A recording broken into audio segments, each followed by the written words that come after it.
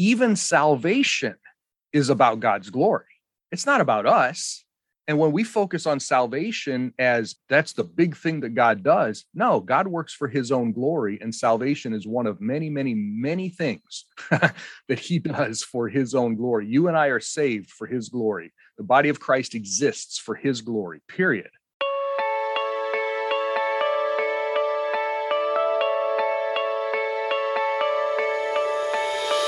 Hello everyone, and welcome to Word Processing's Cover to Cover series, in which our goal is to move through all 66 books of the Bible, one by one, in order to grow not only in our understanding of them individually, but also in our understanding of how they fit together as an inspired and cohesive whole. Today we come to Paul's letter to the Ephesians, and to help us better understand its contents and place in the Bible, we welcome to the podcast Dr. Daniel Gefrick. Dr. Gefrick is the teaching pastor at Oak Tree Community Church in South Bend, Indiana. He also teaches Bible theology and biblical languages at Calvary University, Tyndale Theological Seminary, and the Word of Life Bible Institute. In addition to this, he is the author of several books and the founder of Theology is for Everyone Ministries. Dr. Gefrick, it's good to speak with you. Thanks for helping us out. Hey, good to be back. Thanks, Josiah. Dr. Gefrick, when we come to Ephesians, where do we find ourselves in the Bible? What are its historical and canonical contexts? Well, it's pretty cool. It's almost right smack in the middle of the New Testament as far as if you're, Matthew through Revelation. And so if you were to, if all you have is a New Testament, you just sort of grab it and open it up, there's a good chance you're going to be fairly close to Ephesians. So, and other than Romans, from a theological aspect of salvation specifically, I think Ephesians is one of the most theological books when it comes to salvation. So Paul, it's one of four that's called like the prison epistles, because Paul was in Rome under house arrest. The end of the book of Acts tells us that he was in Rome for 2 years. And he wrote Ephesians alongside Colossians and Philemon, and probably a few months or maybe not quite a year later, Philippians, all out of that house arrest. He refers to himself in chapter 4 as a prisoner of the Lord Jesus. That's what he was doing right then. Ephesus was a hot spot for the early church, right? Paul had spent 3 years there, both in the synagogues with the Jews and God-fearing Gentiles, but also in the lecture hall of Tyrannus.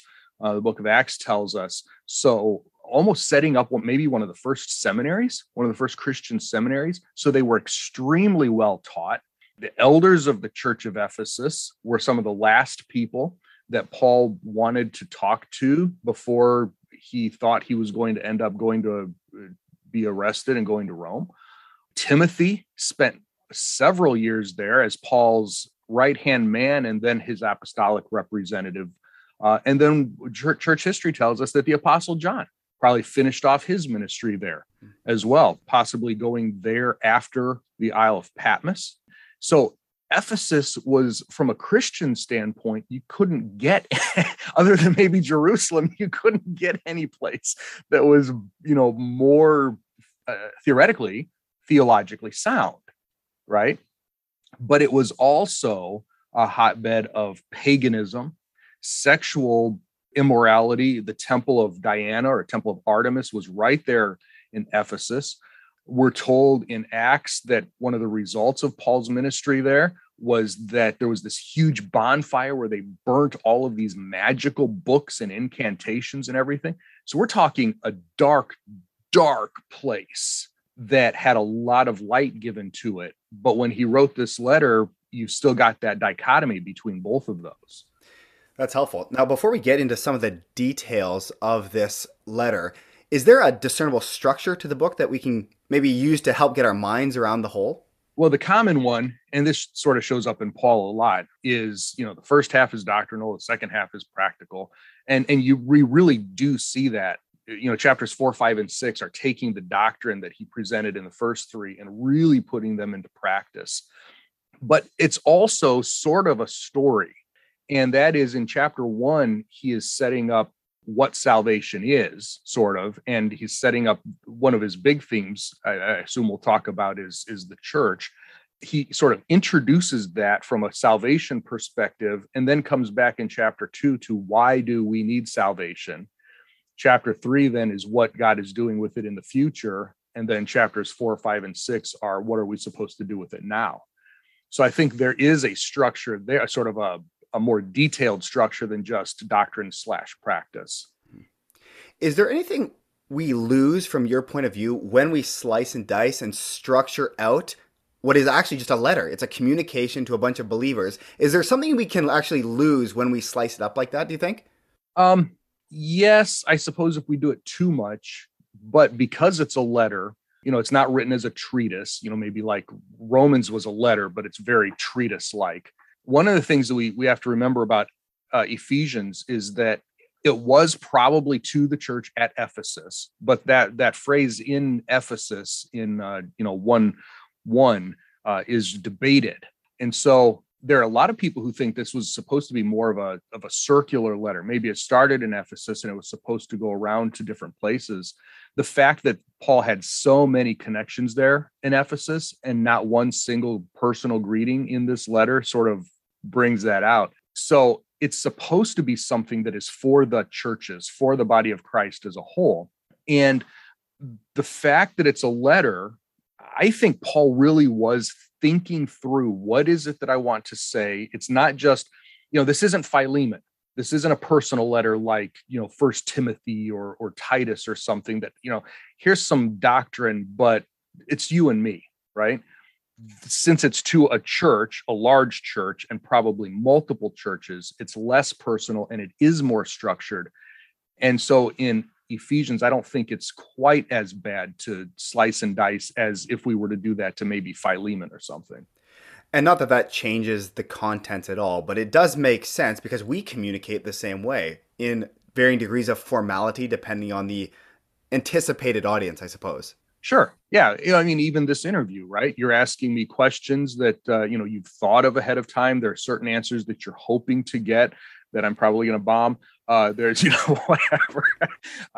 But there is a structure to an otherwise informal conversation. Yeah. And I look at Ephesians the same way. He had something he wanted to present. He wanted to do it in a logical, thoughtful way. And yet, hey, I'm still Paul. And, most of you know me. Well, let's try to dig out those things that he wanted to present.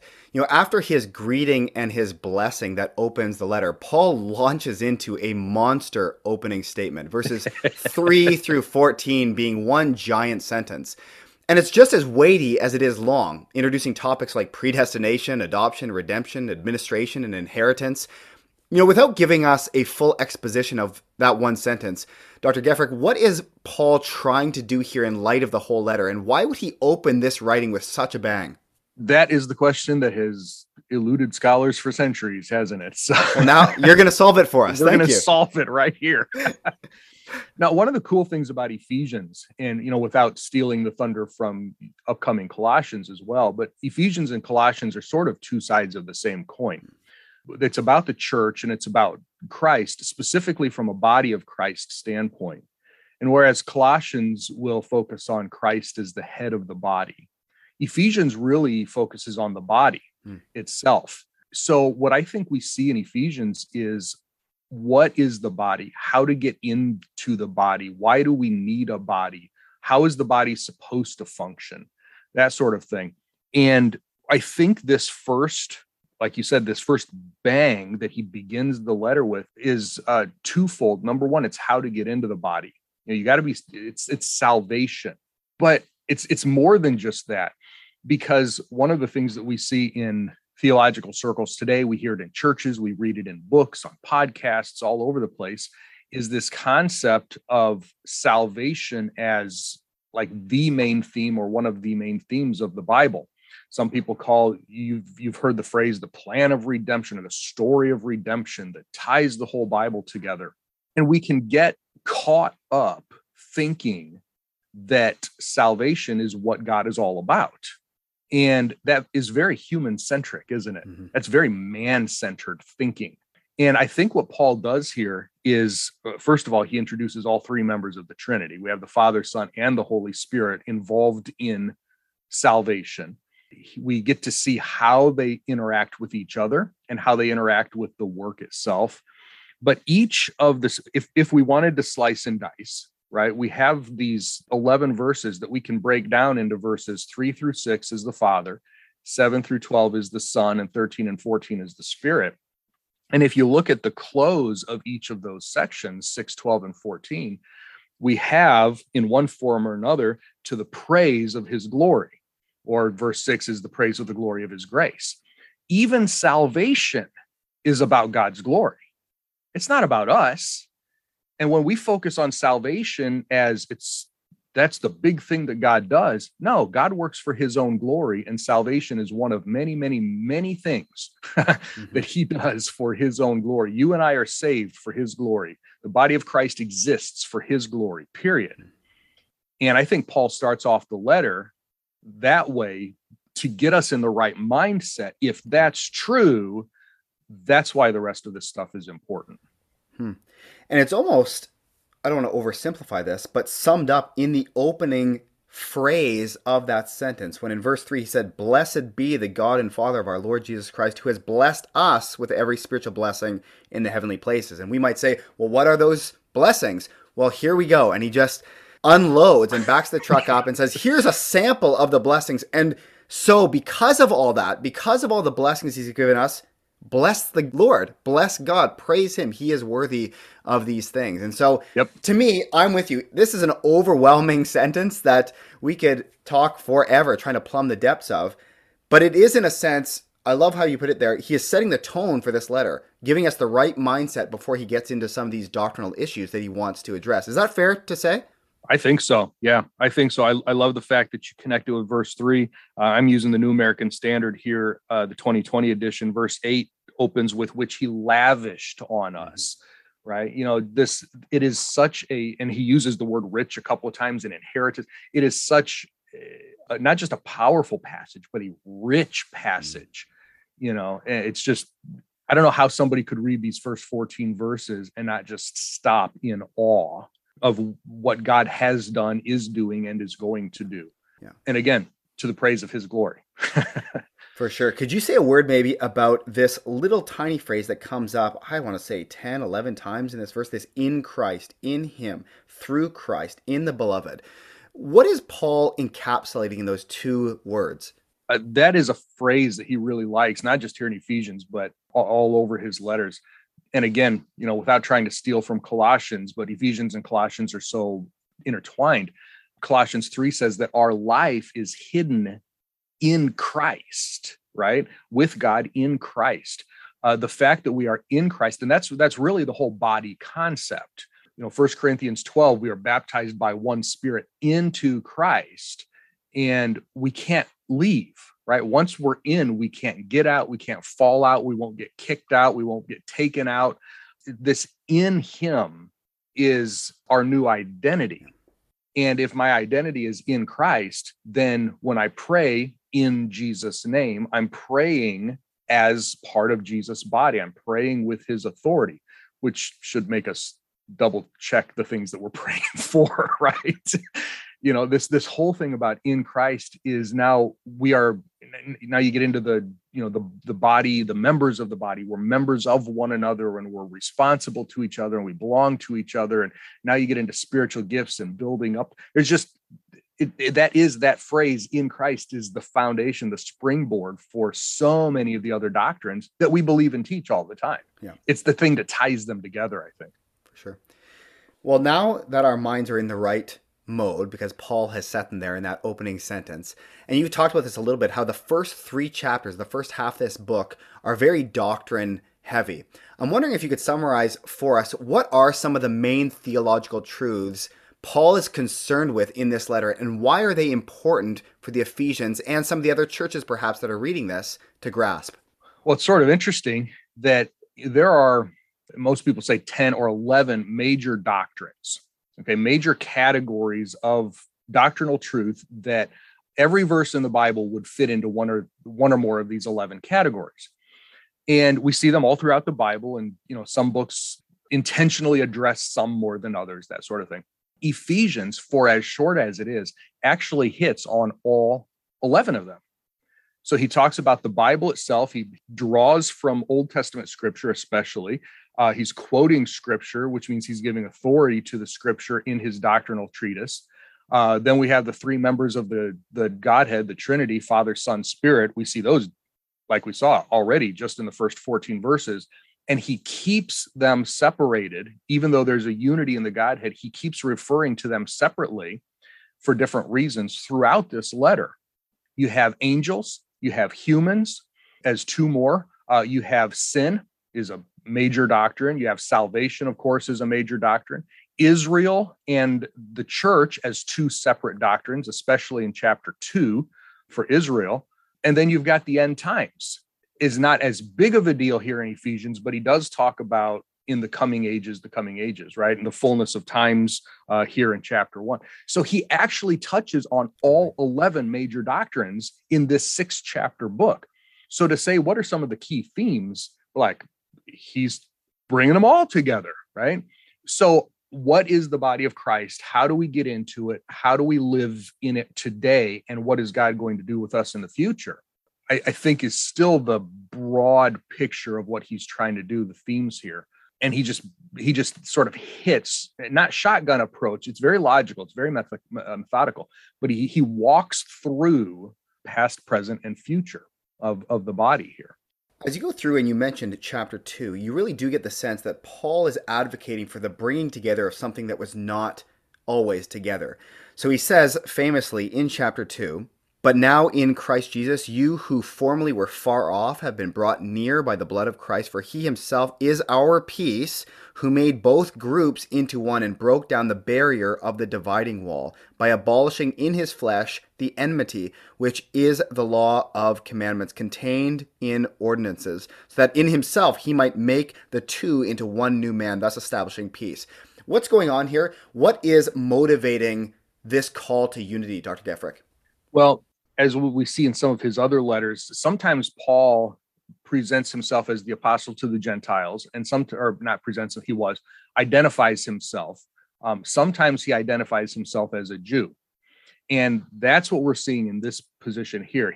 Of course, he's the apostle who's writing, but he's also a Jewish man, not a Gentile.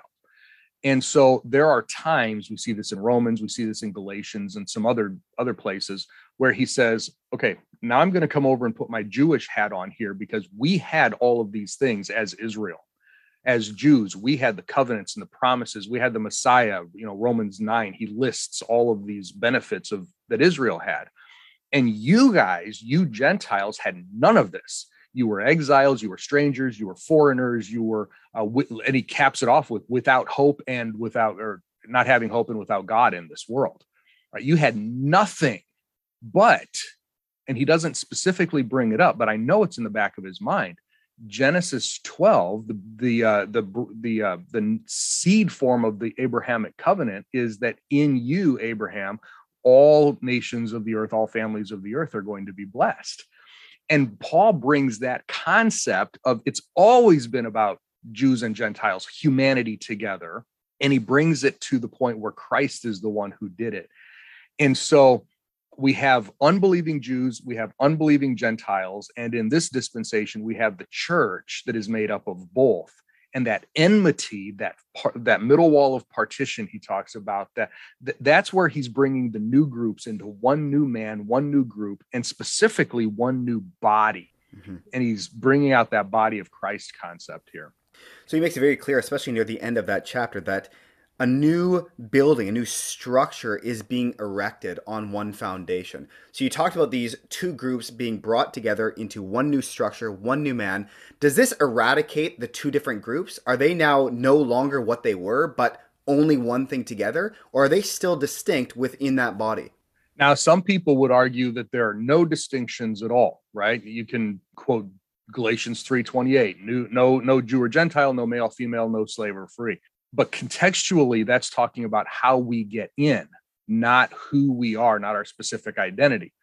I'm a Gentile. I'm a non-Jewish person, and bringing me into the body of Christ doesn't make me a Jew, and bringing a Jew into the body of Christ doesn't make them a non-Jewish person, right?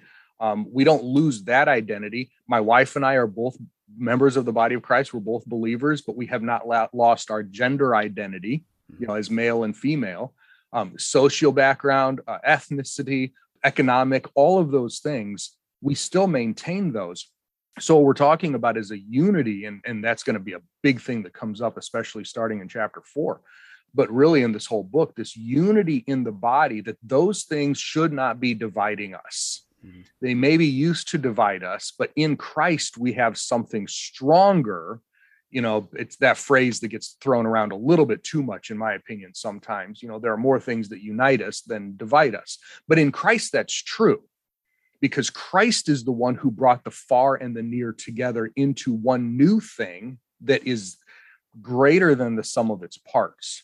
But that doesn't mean that we lose the parts, right? In fact, it's the diversity in the unity that makes this what Peter referred to, and Paul also refers to, as that multifaceted grace of God, that almost like that disco ball or that diamond as the light shows on it. You can't have that if we're all bland. If we lose all of our distinction, then the Church of Christ, the body of Christ, is really a boring, bland thing. Mm-hmm. Is it safe to say he's calling for unity and not uniformity? Oh, yeah. That's a good way to say it. Yeah, because uniformity, it makes us all the same. It's unity within diversity. Yeah. It's unity within diversity. And what we find is that it's doctrine that helps unify us, but especially it's just Christ. It's Christ himself. That, if in Christ is our identity, then the diversity does not matter nearly as much. Mm-hmm. It seems to me that this is wrapped up in the genius of the metaphors used of the church as well. A building, a body. If we were all the same, that's not much of a building. If we're all a stack of drywall, if we're all nails, if we're all light fixtures, then it's not a building anymore. It's a pile of drywall. Right. And it's the same with a body. If we're all ribs or we're all chins, then we're not a body anymore. Right. And so it's actually, like you're saying, I so appreciate that. It's the diversity within unity that actually makes us function and brings, as you said at the beginning, most glory to God. Yeah. And in 1 Corinthians 12, Paul really builds on that whole body concept, the different members and parts. If the whole eye were, or if the whole body were an eye, where would the smelling be or the hearing be? Or, and it's that concept. You and I are mouths, right? That's what we do. We're teachers. That's what we do. But if everyone were a teacher, who's listening? And if everyone were a listener, who's teaching? And if everyone were teaching, a mouth, then who's doing? Where are the hands? Where are the feet? So yeah, I mean, it's a body, and we're supposed to do it together, and we're supposed to emphasize those things that we can do best for the glory of God. And you get into spiritual gifts and roles and everything, and it's the Spirit who determines how he wants to use us the best, and we just roll with that, and because we remember that it's to the glory of God. It's not your church or my church or our schools or our fame. It's about him. And if our identity is in Christ and our purpose is the glory of God, that's going to help straighten things out pretty quickly. Mm-hmm. Well, starting in chapter 4, verse 1, Paul begins explaining how, because of the doctrinal truths in the first 3 chapters, our Christian walk should be affected by those things. I want to throw a few topics at you, Dr. Gefrick, that Paul mentions in the back half of the letter and let you summarize what the apostle writes and how what he writes fits into Ephesians as a whole. So first, as you mentioned previously, unity in the body of Christ, starting in chapter 4. How does that fit in? Well, if you don't have unity, then you have disunity, right? Or I've heard somebody say it before, that if you have no unity, then you have dis-ease, right? And when a body is no longer functioning properly with itself, it gets diseased. It gets cancer, it gets sickness, it gets all these things, and the body starts to fall apart. And so it's the same way in the church. If the church is infighting, we see this in the book, 1 Corinthians especially. If the church is infighting and constantly, going back and forth at each other, or within itself rather, and that's a local church, much less the body of Christ, you're not going to accomplish anything. Jesus said the gates of hell won't overpower the church. And I heard somebody once say he doesn't need to because we're doing a good enough job, amongst ourselves, and that's a sad characterization of the church. And yet, know it, and I know it, and all of your listeners know it as well, that happens. Unity is so important for health. Unity is important for impact, for influence. If we want to do anything in this world, if we want to make disciples, share the gospel, Jesus said, by this, all men will know that you are my disciples, by the love that you have for one another. John 13:35. If we don't have love for one another, the world is watching. The world is watching. And how many times does somebody on the outside say, why in the world would I want to be a part of that group? They tear up their own people. Galatians says, Paul says in Galatians, be careful when you are, arguing with each other, that you don't devour each other, because, we're human, and that's what it devolves into. And so unity is so important, but not unity for the sake of unity. This is a problem that we see in our world and in the church today, is that people want to be unified, and they'll just grab anything that they can think of that'll try to find unity, no matter what it is. And Paul lists several things here, one body, one spirit, one hope of your calling, one Lord, one faith, one baptism, one God and Father of all. It's doctrine, it's truth, it's Christ himself, God himself, that we're supposed to be unified under or around. And if we are unified in anything else, but not this, then it doesn't matter. We're not going to be influential. We're not going to be impactful. But if we are unified in doctrine, that means that some people won't join. It means that some people are going to look to say, I don't like your statement of faith. I don't like what you preach. I don't like what you teach. I don't like what you are or are not doing in your community. I don't like, and you say, well, okay, that's up to you, but this is what the Bible says. This is who God is, and this is where we stand. That's a church that has power behind it. Would you say that any sort of unity that is built around truths that are not given by God, like here in Ephesians chapter 4, is a faux unity? It's actually not a real biblical unity? Or is it still a legitimate unity? It's just not a biblical unity that God is putting before his people. Well, is it the truths? Because truth, if it's truth, then you should be able to find something, about it in the Bible. I would think so. But let's take it completely to the secular world, right? Let's take, go to one of the great universities or something. Let's say in say Oxford or something. They have fellowships, don't they? And these fellowships are made up of people, men and women, who are unified on a very specific thing. Could be the School of Business, the School of Law, whatever, School of Shakespeare, and they are unified around that one thing. They are impactful. They're influential. They study, they write, they discuss, they actually affect the world around them because of their unity on the one thing. God created two one things that are supposed to impact the world, the family and the church. And if you think about it, the local church is really supposed to be just a family of families anyway. So if we are unified around the one thing, whoever or whatever that one thing is, we can have an impact. Well, for the church, the one thing is Christ, but not just any Christ, not just anything that we want to believe about him, but the Christ presented in Scripture, crucified, risen, indwelling Christ through his Spirit, the empowering Christ through his Spirit, all of that. If we're not unified around him or that, then yeah, we can have a great influence. But is it going to be an eternal influence? That's really the question. I guess God's people should be very cautious not to sacrifice truth on the altar of unity. Yeah. This pursuit of togetherness where truth becomes optional, I suppose. Yeah. Even in 1 Corinthians, we're reminded that doctrine divides. And we want to make sure that we're not just on the right side of history, as the saying goes, but on the right side of truth, the right side of biblical doctrine. One of these days, and of course, you and I are pastors, but it doesn't matter what our role is. One of these days, every person, every believer stands before Jesus, and he says, "What did you do with the time I gave you?" And that should be a sobering question for each one of us, because of especially what we're going to see in chapters 4 through 6. is this is what I've told the body to accomplish. Were you part of that? Or were you off doing your own thing?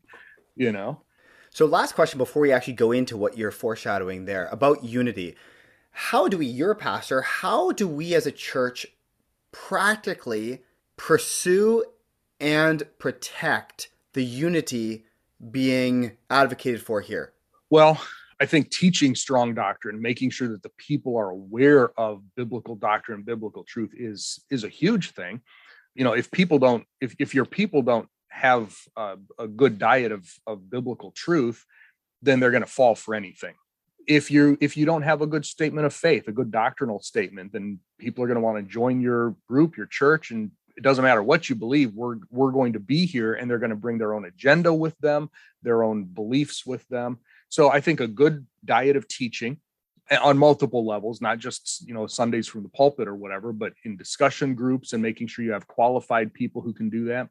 A good doctrinal statement, even a membership from a church standpoint, here are our expectations. Here's how we keep the unity in our church. Here's how we minimize division.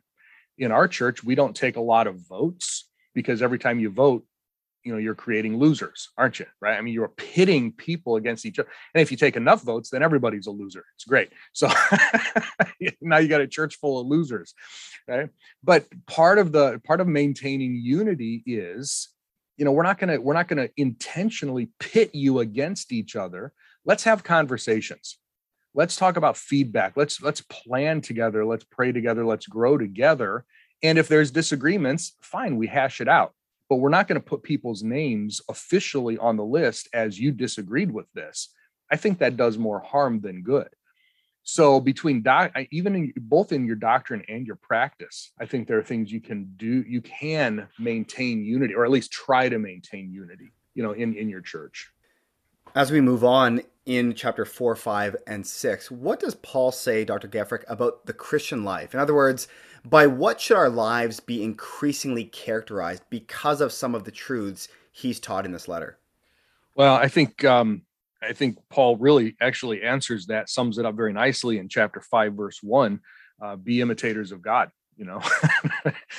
What should we look like? What should we act like?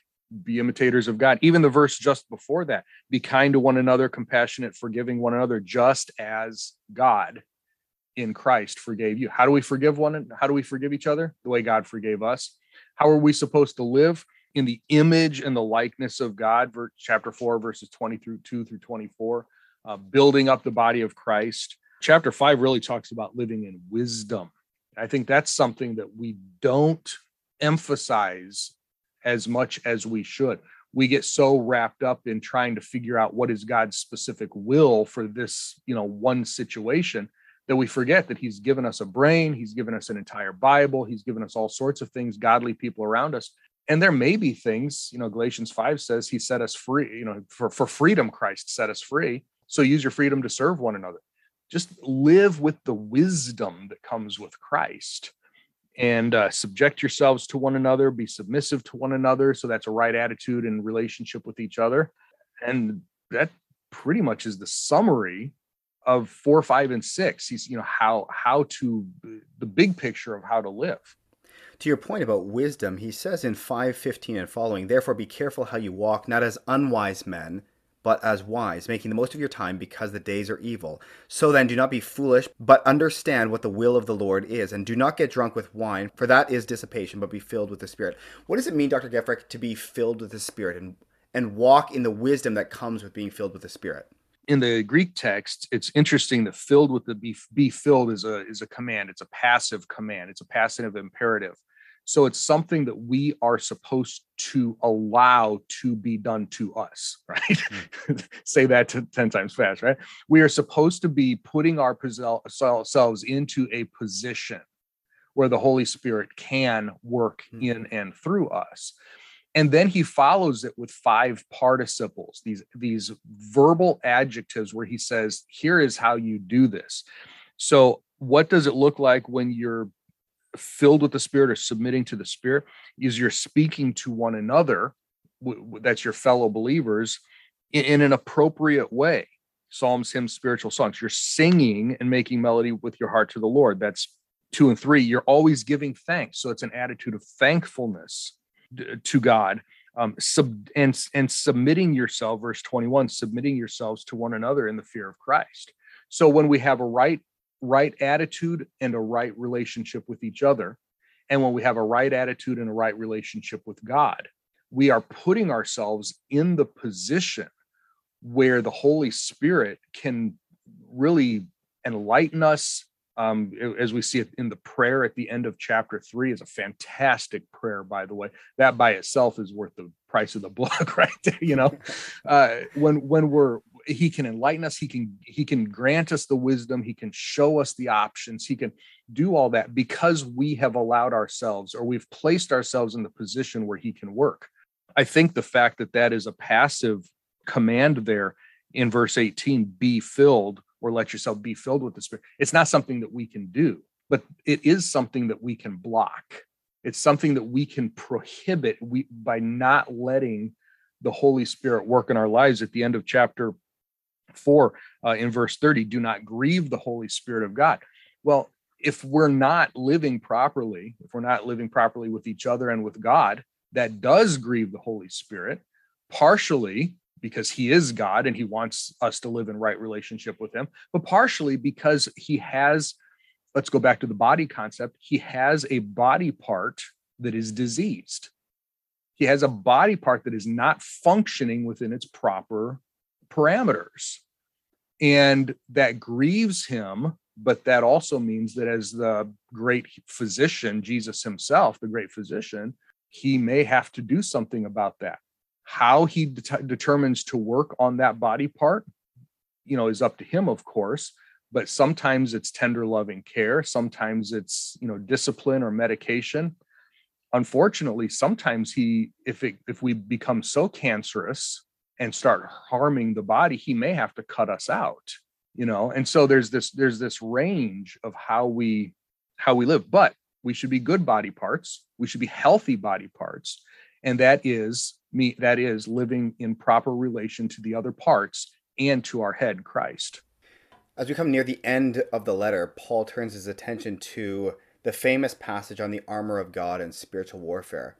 What does Paul say about spiritual warfare, Dr. Gefrick, and how does that fit in to Paul's overall message of the book of Ephesians? The overall concept of spiritual warfare, I think, really goes back to the immediate context. Let's not forget that light and dark thing that's going on in Ephesus.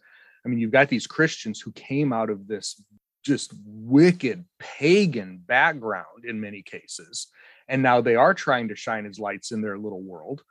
And it's a big thing. It's a problem.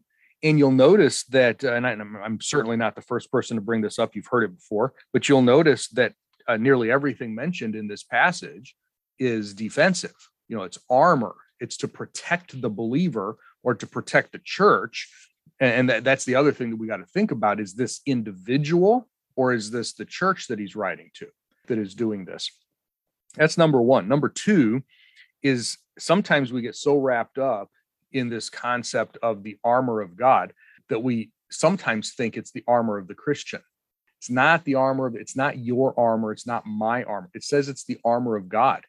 And he specifically quotes from Isaiah when he's talking about this, especially the helmet of salvation.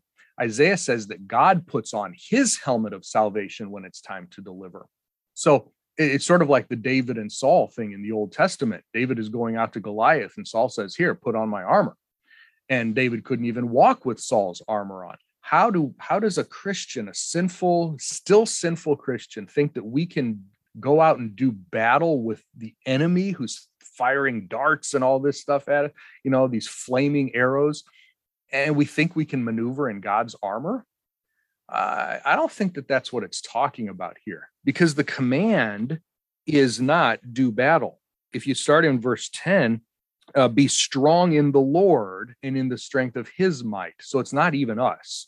Verse 11, put on the full armor of God so that you can be able to stand firm, because our struggle is not against flesh and blood, but against this, all of this spiritual stuff. So verse 13, take up the full armor of God so that you will be able to resist, and having done everything to stand firm. Verse 14, stand firm. Therefore, this is not an offensive. This is not teaching us that we're supposed to be going out waging war. We're standing here defensively.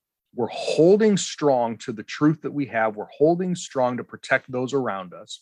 And I find it interesting that if we remember that this is the armor of God and not the armor of me or the armor of the Christian, James 4 tells us when does the devil flee from us? When we submit to God. Submit to God and then resist the devil and he will flee. So we can go all the way back to the book of Psalms. Oh, how many times in the book of Psalms do we find the psalmists, whoever they are at any given time, talking about God as our sword and our shield and our rock and our refuge and our safe place? When we're under attack, that's not the time to suit up and go attack the enemy. When we're under attack, that's the time to hide in God, rest in God, and let him do the battle for us. Submit yourselves to God, resist the devil, and then he'll flee from us. I think that's really the point here of the armor passage. We've got the sword of the Spirit, which is the word of God, but that's followed up with every prayer and request, pray at all times in the Spirit. So let's pray the scriptures when we're under spiritual attack, and let's rest ourselves in God. Let's make sure that we have the right relationship with God and with each other, and then just let God do battle for us. And he's going to do a whole lot better job than we can anyway. This may be a tough question, but what would you say is the main thrust of Ephesians, your elevator pitch, perhaps? If you had to boil it down to a single purpose, what would it be? It's going to come back to Christ, of course, and our relationship in the body. But I actually would sum it up with the very last verse, believe it or not. Chapter 6, verse 24, Paul gives this little benediction: grace be with all those who love our Lord Jesus Christ with an incorruptible love. And I know I've said it multiple times, if we have the right relationship, the right attitude with him and with the head of the body, it's going to be a whole lot easier to have the right relationship with the rest of the body parts. What's interesting, I'm teaching through Revelation in our church right now, and the next letter that we have to the church at Ephesus. Now we have some to Timothy, who is there, but the actual next letter to the church in Ephesus is in Revelation 2, and it's Jesus. And he says, this I have against you, that you have left your first love. So Paul says, grace be with all those who love with an incorruptible love. And 30 years later, Jesus tells this same local church, you left your first love. You did not maintain an incorruptible love. So I think, to sum up the elevator speech of Ephesians, is love Jesus with all your heart and everything that you are, and love each other. And that sounds an awful lot like what Jesus said too. Would you say that when we do that, rooted in the truths of that opening sentence, amazed by all he's done for us, then unity kind of falls into place. Being imitators of God kind of falls into place. Spiritual warfare and suiting up with the armor of God kind of falls into place, but it all stems from that incorruptible love. Is that a fair assessment? Yeah, I think so.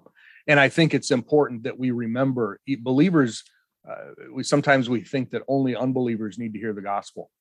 Believers need to be reminded of the gospel all the time, because if we forget the gospel, 2 Peter 1 says, forgetting the cleansing of our past sins. If we would meditate on chapter 1, we would easily be able to, or easier, I guess, be able to maintain that incorruptible love, because we have the right perspective of who God is and who you and I are in the big picture. It's when we focus so much on the doing that we forget the being. And that's when our love grows cold, I think. How has God used Ephesians in your life, Dr. Giffrick, to teach, reprove, correct, or train you in righteousness? How has he not used it, right? Well, again, this first chapter, the first half of the first chapter, of course, and I certainly wouldn't say that I love God incorruptibly, all the time. Of course not. But I cannot read the first 14 verses, sometimes even without tearing up a little bit, and just thinking of everything that God has done, not just for us, not for the church, but for me. It's like, don't even need the rest of the book sometimes, you just focus on that. As a pastor, chapter 4, especially, and we didn't really talk about this specifically, but especially verses 11 through 16. What is the role of the church leader? What is the role? How is the body supposed to function? Doing ministry and building itself up and protecting each other from the waves of deceitful men and all that. And then just that reminder from chapter 6, the reminder to live in wisdom from chapter 5. And then in chapter 6, the reminder that I'm not the one out there doing battle anyway. When I do battle, I lose. Satan and I go head to head. I lose every time. But I rest in Christ. He is my sword and shield and rock and refuge and everything. Then I win. And then I really understand what it means to be more than conquerors through him who loved us. Amen. Well, thanks again for all the time you've graciously given us today, Dr. Gefrick, and helping us understand Ephesians a little bit better. Much appreciated. Well, it's been a pleasure. Can we do this again?